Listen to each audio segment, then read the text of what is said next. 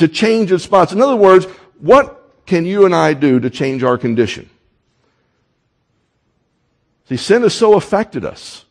Mind, will, and emotions, and that's the point that Jesus made. It's impossible with men. There is nothing I can do to fix my sinful disposition. I can't just wake up in the morning and say, well, today I'm going to be a righteous man. Today I'm going to follow Christ. It doesn't work that way.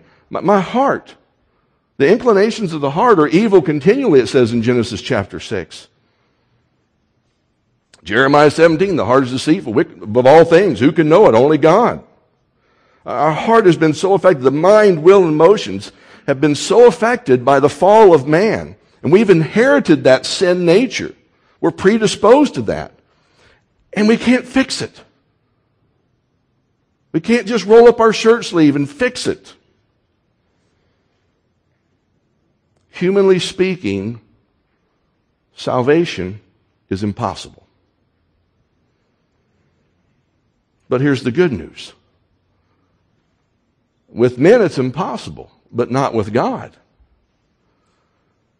For with God all things are possible. And I like that statement because it communicates to me that salvation is not synergistic, but it's monergistic. You know what I mean by that? Synergistic is things that cooperate, things that work together.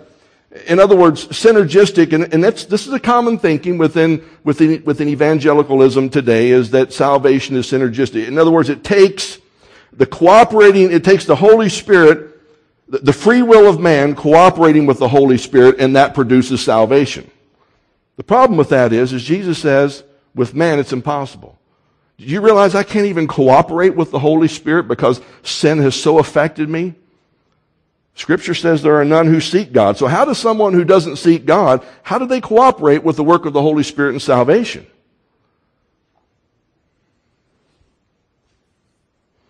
But salvation, and I think Jesus is saying it well here, with man it's impossible, but with God it is possible, salvation. Salvation is monergistic. In other words, it relies not on you and me to cooperate with a holy God, but it relies on the sovereign grace and the sovereign work of God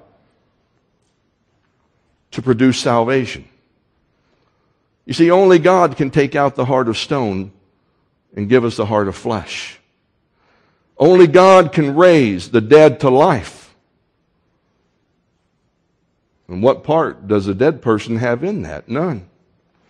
You know, and the trouble with this is that modern evangelistic efforts, they ignore man's inability to save ourselves, to contribute or to cooperate. And we spend all of our time trying to stuff camels through the eye of a needle. If you'll just do this, if you just walk down the aisle, if you'll just pray this prayer after me, if you'll just sign this decision card. And what are we doing? We're just stuffing a bunch of camels through needles. Can't do it. Can't be done. Who then can be saved? And who saves? Only God can save. And this verse points out the impotence of man. What does impotence mean? It means weakness. It means powerless. It means inability, doesn't it? Impotent means I can't do it. It points out man's impotence and God's omnipotence. What does omnipotent mean? It means He's all-powerful. He has the ability to do what we can't do. You know, that's why it's called Amazing Grace when we sing the song. It's not so amazing to me if I somehow cooperate with God in my salvation. But it is amazing that here I am, as Scripture says, I'm at enmity with Him, right? All sinners are at enmity. We're hostile toward God. We're like the Apostle Paul. And there we are on the road to Damascus. He's not seeking God, is he? What's he seeking to do? He's seeking to persecute some Christians. He wants to kill them. And there he is going along his merry way. He's not seeking God. No desire for God. He thinks he's okay with God because he's a moral man and religious man. And God grabs a hold of that guy on the road to Damascus, and He changes his heart.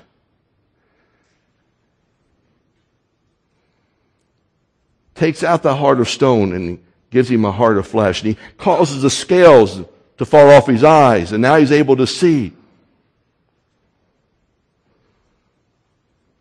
It is a monergistic work. Fallen man is impotent, but God is omnipotent. We're told John tells us in John chapter 1 verse 12 that as many as received him, that is Christ, to them he gave the right to become children of God, to those who believe in his name, who were born, not of blood, nor of the will of the flesh, nor of the will of man, but of God. How did they receive him? How did they become children of God? Did they just decide to become? Did they respond to the gospel? Did they repent and believe? Yes, they repented. But how? How did they repent and believe? How did they come to that place? God did a work in the heart of a fallen man and a fallen woman. That's how we come. We get no credit, none whatsoever. God gets all the glory. There's no room for us to boast that I decided to follow Jesus. No, he decided to save me. That's what I have to say. A man who was at enmity, I was hostile toward him, and I wasn't seeking him.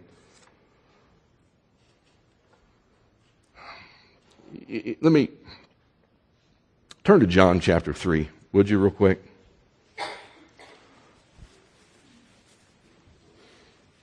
Listen, I know that these are difficult things. And I know that this goes against, for many of us in this room, depending on what type of church background we were raised in, this goes against most of what you may have heard. But I just want to take us back to the Scripture this morning, because it doesn't matter what we've heard. What matters is what does God's Word say. And God's Word has got to correct our theology and our thinking. It's got to correct our view, our anthropology, our own view of man.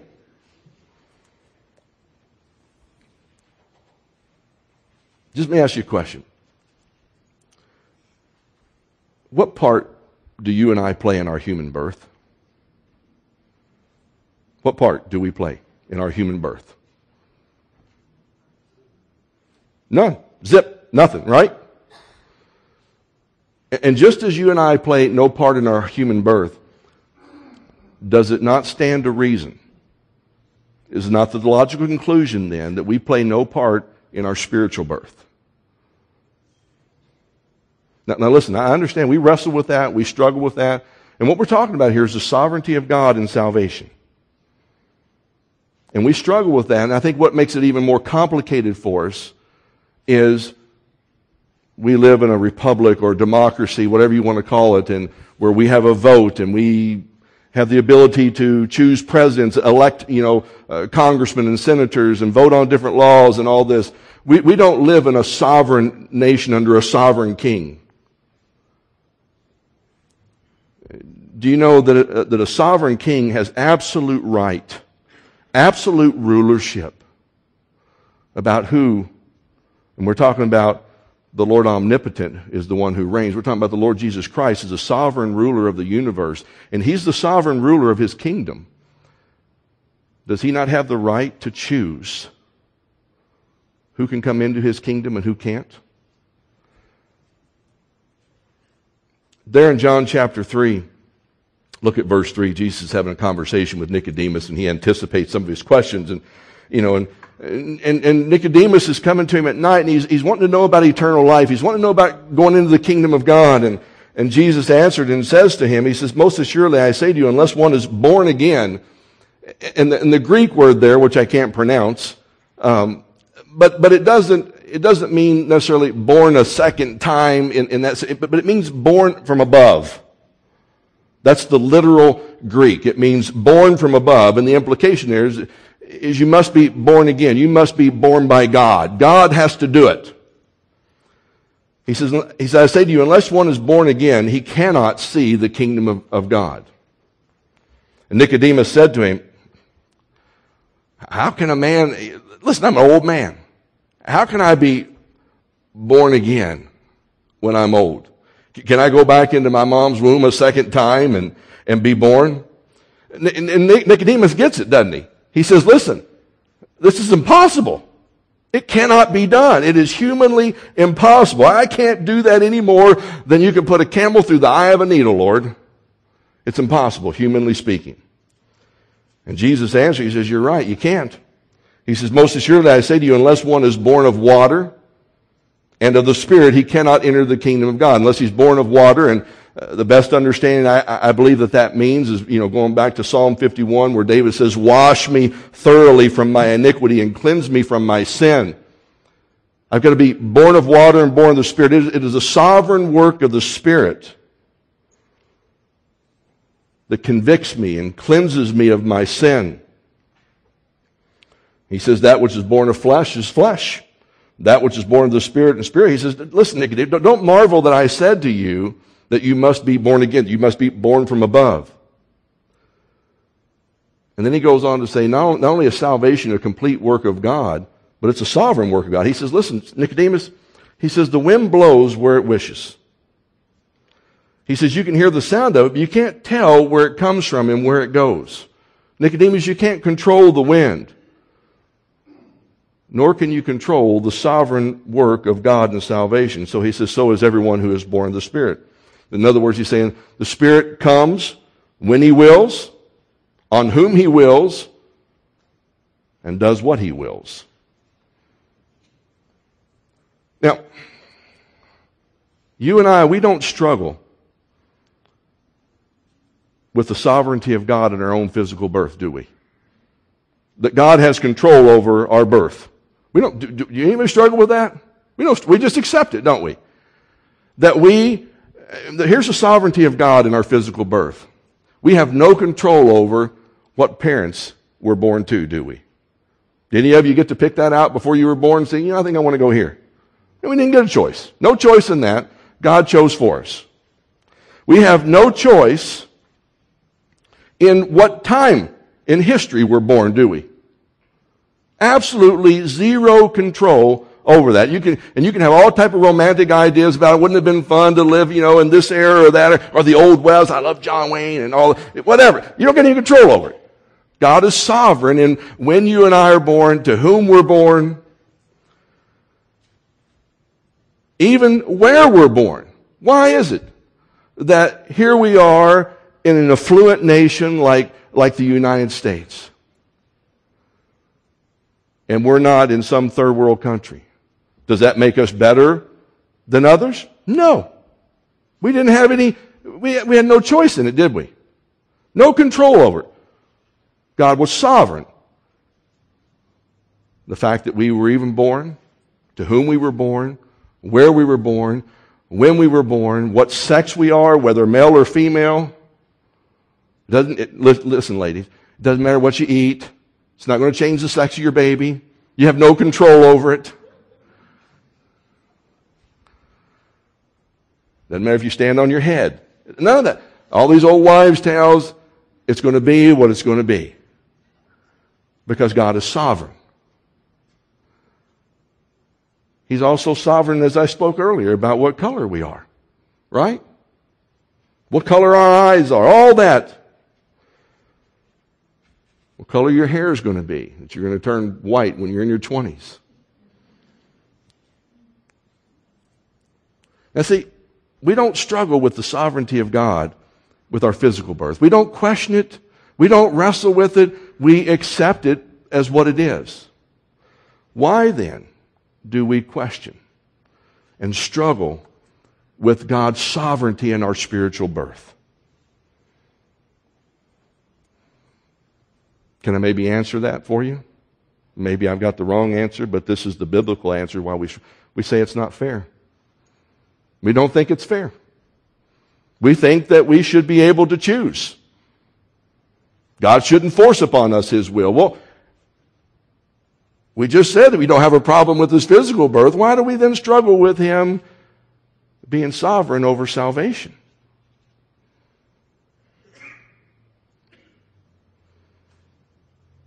Can I put it to you like Paul did in Romans chapter 9? Because to me, Romans chapter 9 just lays the whole argument out well. He chose Jacob over Esau. He chose Abraham. He chose Isaac. God did all this choosing apart from human will. Before Jacob and Esau were ever born, before they'd ever done good or evil, God chose. He said, Jacob I have loved, Esau I've hated. I've elected one, I didn't elect the other one. I'm going to save this one, I'm not going to save that one. It's not arbitrary, it's not flippant. It's sovereign grace within God's purposes. We sang this morning the song that talked about before time began. That in the eternal counsel of God before time began, before Jacob and Esau were ever created, before any of us were ever created, God decided who He was going to save and who He wasn't. And He says it has nothing to do with Jacob and Esau, who's going to do good or who's going to do bad. It has nothing to do with them. So that the end result of all of it would be is, God, why in the world have you been merciful to me? I don't deserve this. I've got nothing to boast in. I'm just as bad as this person over here.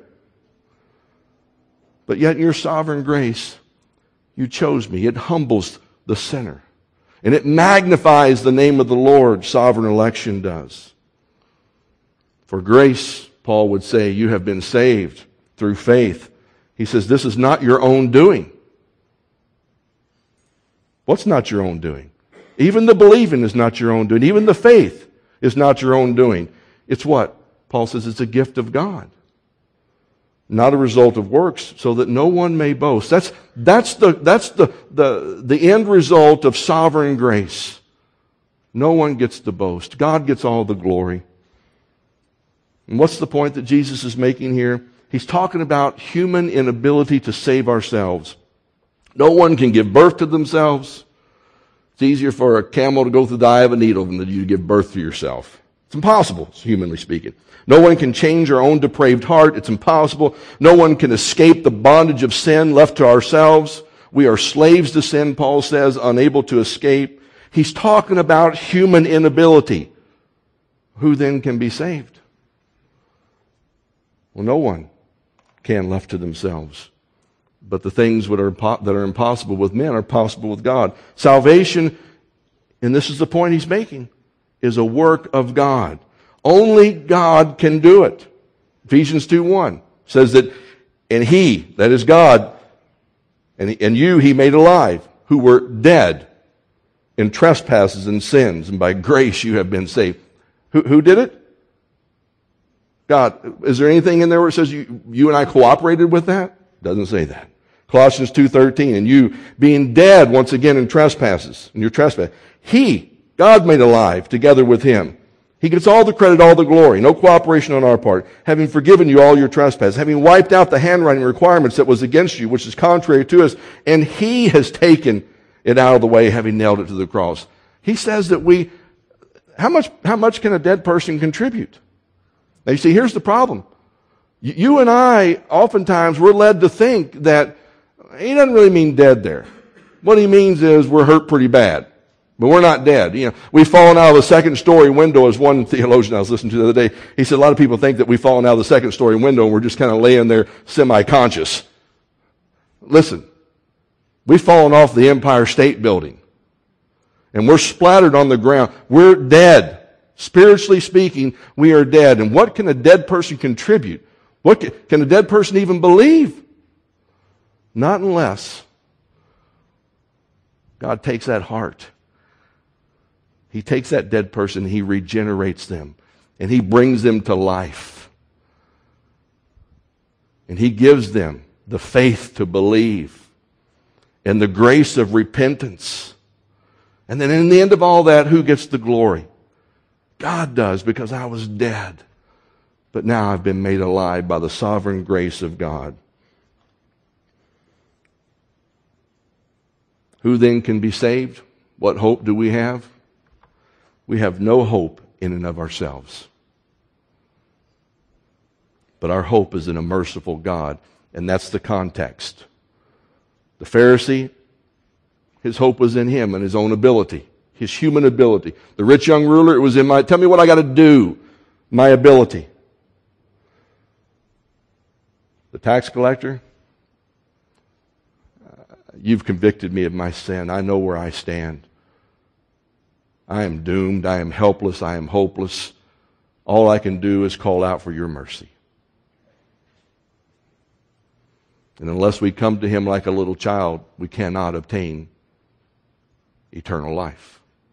And it is God who does the work in our hearts to help us to see and help us to become the little child. The child who has a humble assessment of themselves, that I am a sinner. This young ruler didn't see himself as a sinner. And it is the work of God who helps us to see that we are helpless. And there's nothing that we can do. And it is the grace of God who helps us to see there is no place else to turn but Christ and Christ alone. And to him be the glory and honor forevermore. Let's stand and go out.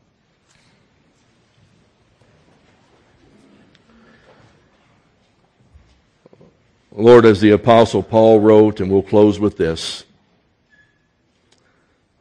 it is not of him who wills, nor of him who runs, but of God who shows mercy. And Lord, as recipients of those who are recipients of that mercy and of your sovereign grace, Lord, this morning we want to thank you